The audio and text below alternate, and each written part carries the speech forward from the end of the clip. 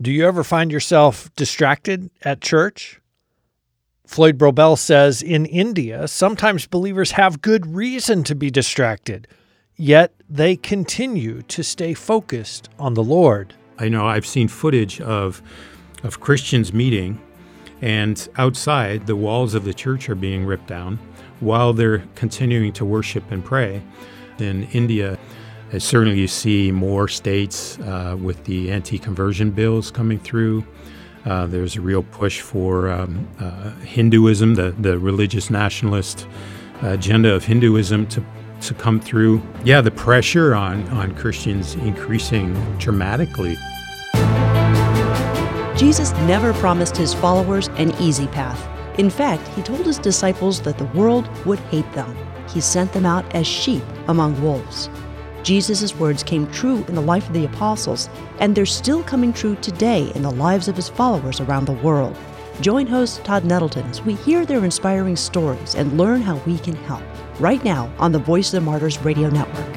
Welcome again to the Voice of the Martyrs Radio. My name is Todd Nettleton, and we're in the studio this week in Bartlesville, Oklahoma with Floyd Brobel. Floyd is the CEO of our sister mission in Canada, VOM Canada. He is also the author of a book called Trouble on the Way. We will talk about that a little bit. Floyd, welcome back to Voice of the Martyrs Radio. Yeah, thank you, Todd. It's good to be here. It is always nice to have our friends from Canada come and visit us.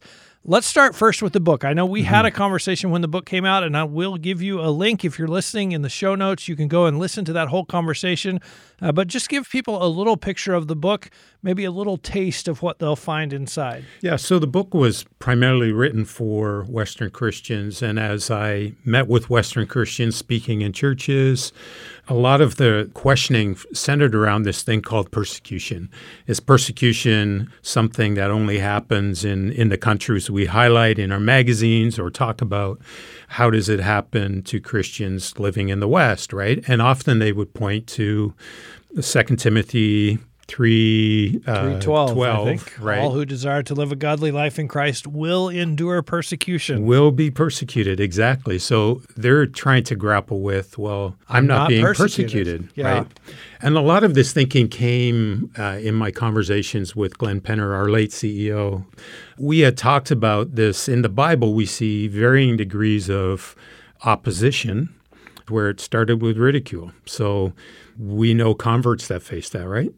I had a good friend. He ended up in a church, gave his life to Christ, and now he's with his atheist friends, and they would just ridicule him and say, hey, we thought you were smart. Like, why would you fall to this stuff? And that actually challenged him, was one of his earlier challenges, because he's being ridiculed by people who are his friends. And then, it progresses to being discriminated against, to harassment, all these type of things that we see biblically. Right. So the book really tries to answer that question for Christians in the West. Maybe we don't have a clear understanding of what persecution is from a biblical point of view. What I tried to do in the book then is, as I uncover and talk about ridicule, how do we see that in the life of Christ? And he's the one that we follow. We're his disciple.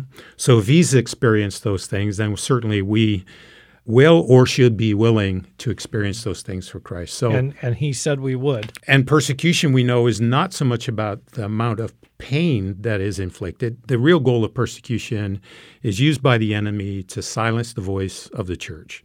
And sadly enough, in Canada at least, ridicule is enough to stop people from actually going out and evangelizing their neighbors. So it's effective. And I always say that, hey, we may not face the level of persecution that someone in China or someone in North Korea, Saudi Arabia, or Nigeria faces, but certainly the lessons that Christians are learning there under that type of pressure, we can learn here and employ here. And what are they continuing to do, right? These are areas where the gospel continues to be proclaimed, where the church continues to grow. And yet in Canada, the church is in decline. So why is that? So I think people are trying to figure out, what is the price I have to pay? And then now it's encouraging them to, hey, whatever it is, we need to be faithful and to pay it. You're the CEO of VOM Canada. We're here at VOM USA. Maybe for our listeners, just help them understand how the two missions relate to each other, and because I don't know that we've ever really described how that happens. Yeah, it's interesting, right? Because a lot of Canadians think that VOM, we're all just one entity, and that the head office is here in Bartlesville in the U.S. But more and more Canadians, in particular our supporters, know that we are a separate organization, that we are a family of missions, that we join together through an association where we hold to worm brand DNA, best practices. We have bylaws and things that govern us, but very autonomous to our own country. So that gives us a lot of flexibility and freedom to implement projects in a country in the world, to reach our constituents in a different way, but then able to collaborate with each other on the good things that work. And some great ideas that happen either in the UK or America in terms of outreach necessarily don't translate well in Canada. But for the most part, there are some really good mechanisms that we can use and partner with. And I know we have listeners in Canada listening to the podcast. We have a couple radio stations along the border that I know the signal goes across. So whenever we get folks from Canada that inquire, we send them up to VOM Canada. If you're in Canada, you can always connect with VOM Canada directly. But we appreciate the fellowship and appreciate the relationship as well. We're talking this week with Floyd Brobell. He is the CEO of VOM Canada. Floyd, last time we talked a little bit about your history in the mission and the fact that you were kind of born into the mission, almost literally, and some of your growing up memories of Richard and Sabina Wormbrand.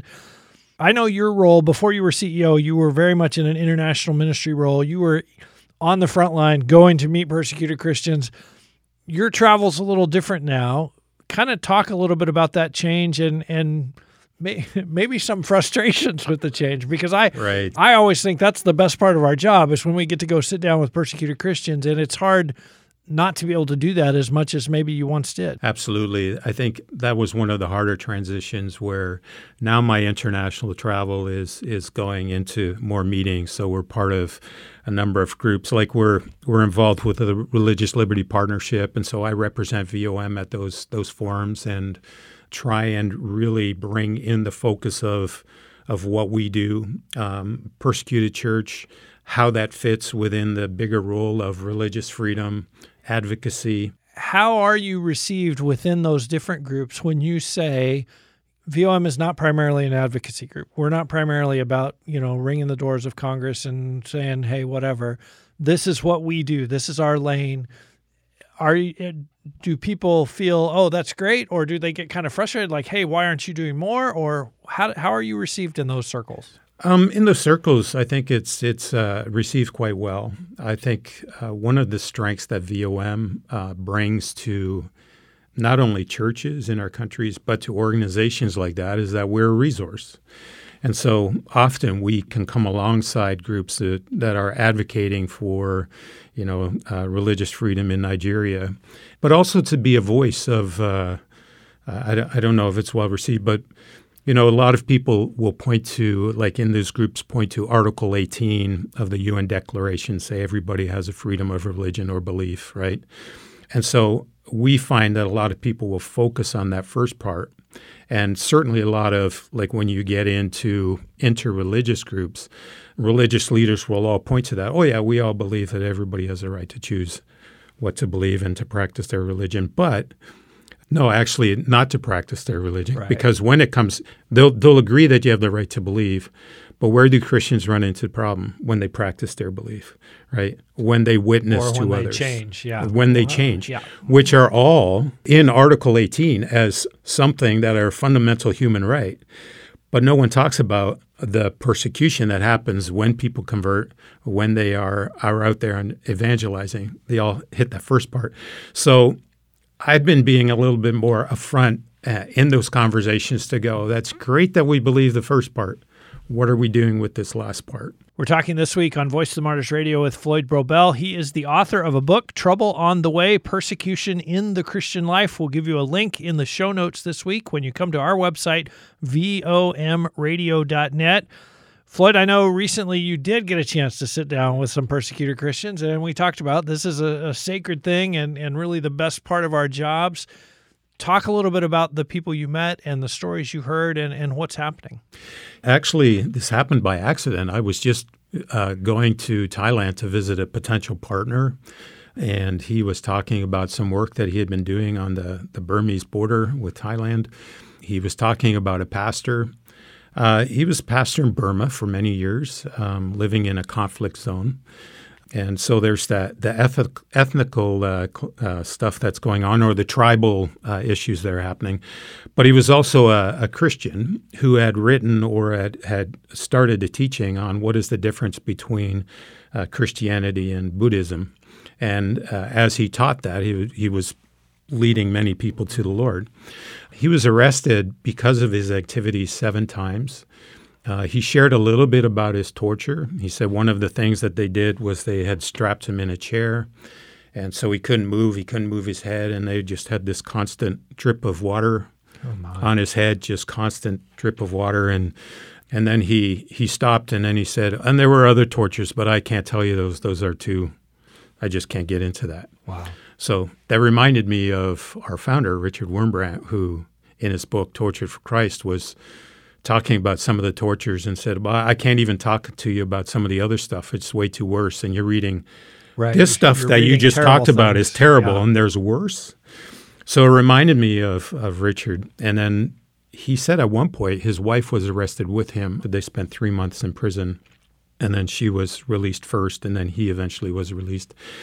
When they let him go on the 7th time, they told him that if you're arrested again, you're not coming out. You're dead, right? So he crossed the border, and there was a lot of conflict going on in his area. So he crossed the border, thought, okay, there's a lot of Burmese refugees over here. We'll set up a church. We'll pastor there in Thailand. It was interesting because as he was sharing his story, and I was listening to his wife share what it was like for her with husband in prison. Is he going to come home? I'm raising our kids, right? Making ends meet, sharing all that conflict. I was thinking, wow, we almost have here a kind of a modern-day Richard and Sabina, right? They both spent time in prison.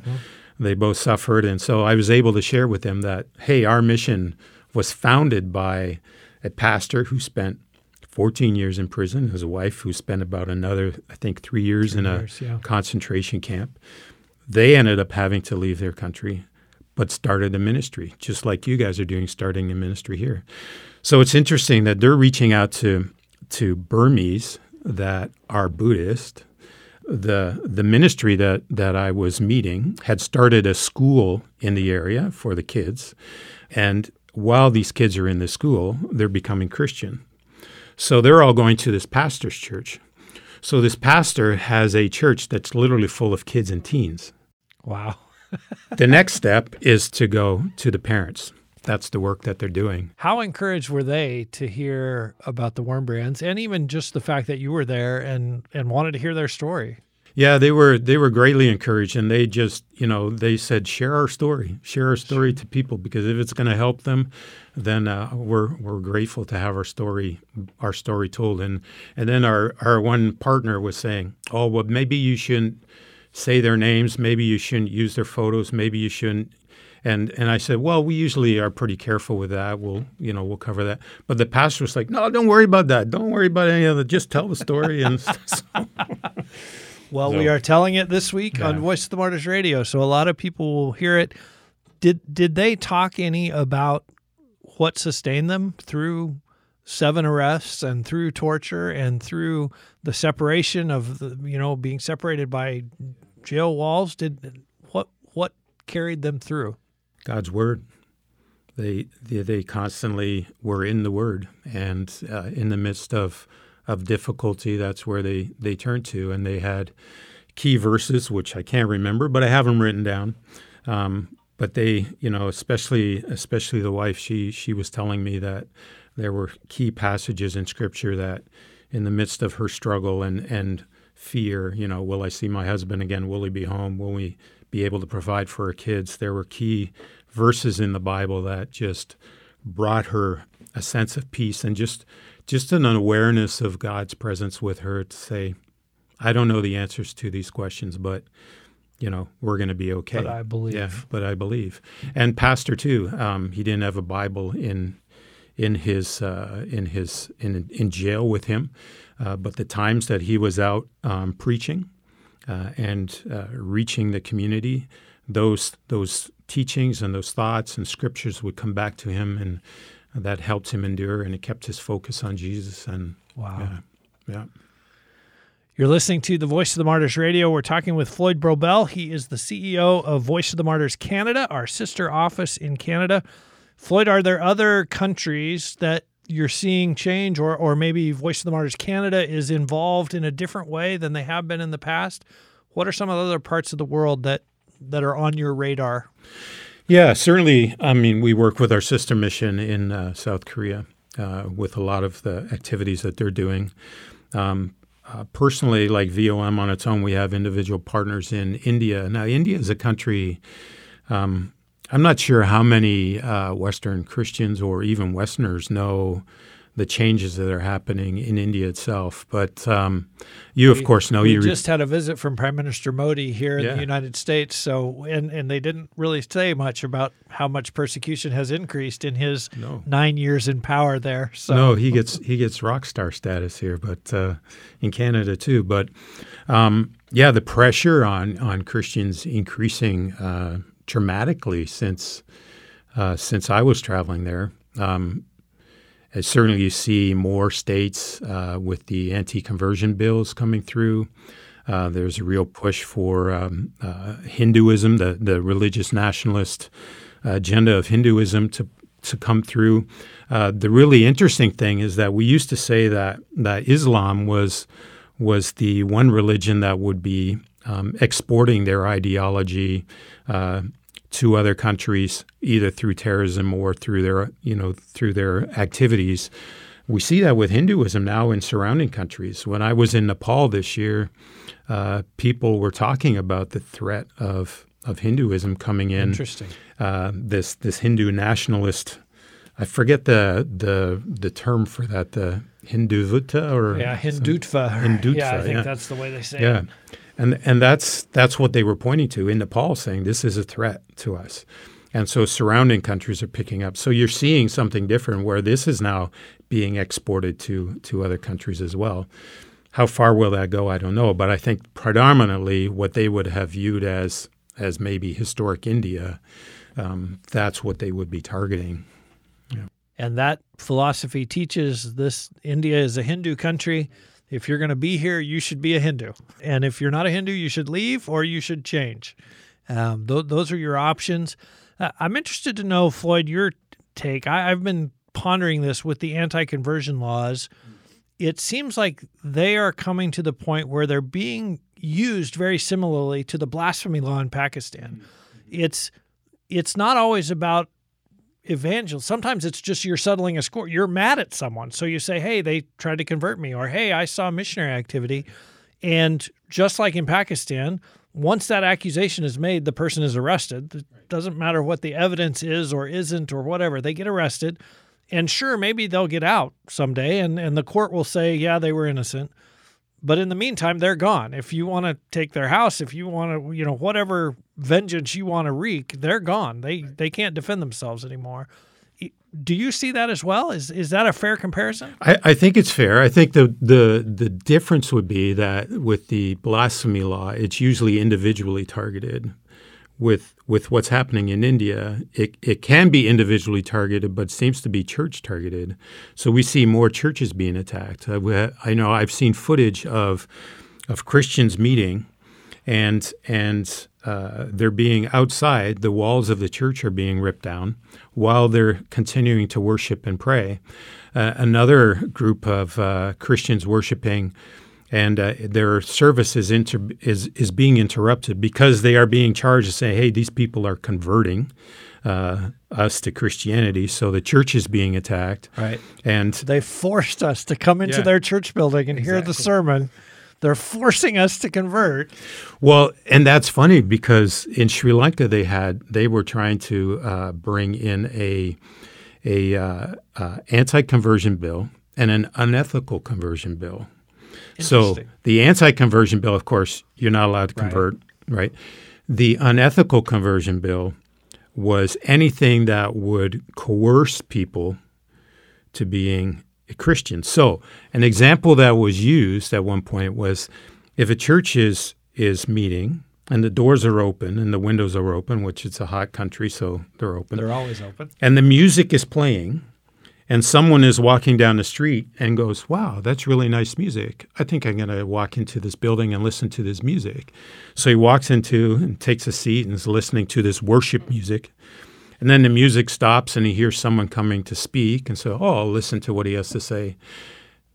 And at the end, decides, hey, I think I want to become a Christian, and moves forward to give his life to Christ. They would say, see, that was unethical. You lured that person in by the music. So what you are saying that they forced us in is not a far stretch. That's how they see it, right? Wow. That you're using these things to coerce us, to bring us in. It literally is laughable. And some of the I know one of the states has an anti-conversion law that says if you're going to tell your friend that they should become a Christian, you need to go to a magistrate 6 months before you have that conversation and register. Yes, I'm going to talk to Johnny about becoming a Christian in 6 months. Right. Which again, I mean, just like the music and the open windows, it's ludicrous. Yeah. But it's the law. It literally is the law. So thankfully in Sri Lanka that didn't go through. Good. So that's been, they've been talking about that for years. So that's never, but that was an example that's been used. So I can see how someone in India would say, hey, they're trying to convert people. They're meeting together. Their worship service, their whole agenda is geared to bringing out this message and preaching the gospel, which we say yes. Yes, right? it is. And so they'll attack, right? And that's why they attack. Floyd, as we finish up, we always equip people to pray. That's our goal. Is we want an army of VOM radio listeners who are praying every single week for persecuted Christians. Let's start with VOM Canada. How can we pray for you and for the staff there and for the work of VOM Canada? Yeah, just pray for us as we continue to grow. Pray for wisdom for our leadership, and just even as we talked about, how do we prepare the church in Canada, right? How do we navigate through some of those difficult conversations that don't necessarily steer us away from our focus of serving our persecuted brothers and sisters, but while realizing that, hey, there are some issues and needs in Canada that we need to address. And I think that requires wisdom and some good thinking. And so just pray for us that we'd be able to do that well. How do we pray for persecuted Christians? I think of India and Sri Lanka we just talked about. How do we pray for people in India right now? Yeah, I think we pray that they would continue to feel the Lord's presence with them in the midst of their suffering. Certainly that's what Wurmbrand talked about when he was in his jail cell, that the Lord's presence was there. Praying that they would continue to be able to meet together. Certainly persecution is trying to segregate the church and stop Christians from meeting, but pray that they would find opportunities to meet together, because it's in meeting together that we find strength, right? And that we find unity, that we find purpose. And so pray that they'd be able to do that, and just pray for their persecutors, that they would be able to, in the midst of enduring persecution, that they would be able to demonstrate to their persecutors the love of Christ, and that message would come through. Because certainly, I mean, you've written chapters on it and testimonies on it, how persecutors have seen the testimony, and maybe it's not even anything that's said, but the way that Christians endure persecution, that has been a testimony of Christ for them, and they have come to Christ. So we need to be praying for them as well. Amen. Yeah. Floyd, it is always fun to get the chance to connect and converse. If folks want to find out more, particularly our friends in Canada want to find out more about VOM Canada, where do they go? They can go onto their website at vomcanada.com. All right. And we'll give you a link when you come to vomradio.net. We'll also give you a link to Floyd's book, Trouble on the Way, Persecution in the Christian Life. Floyd Brobell, thanks for being our guest this week on Voice of the Martyrs Radio. It's always good to be here, Todd. Thank you. You've been listening to the Voice of the Martyrs Radio. As always, you can find more information and listen again at vomradio.net. I would also encourage you to share this conversation. Maybe you have friends in Canada. You want to connect them with VOM Canada. We would love to have you do that. Connect your pastor with the work of Voice of the Martyrs, and be back with us next week right here on the Voice of the Martyrs Radio Network.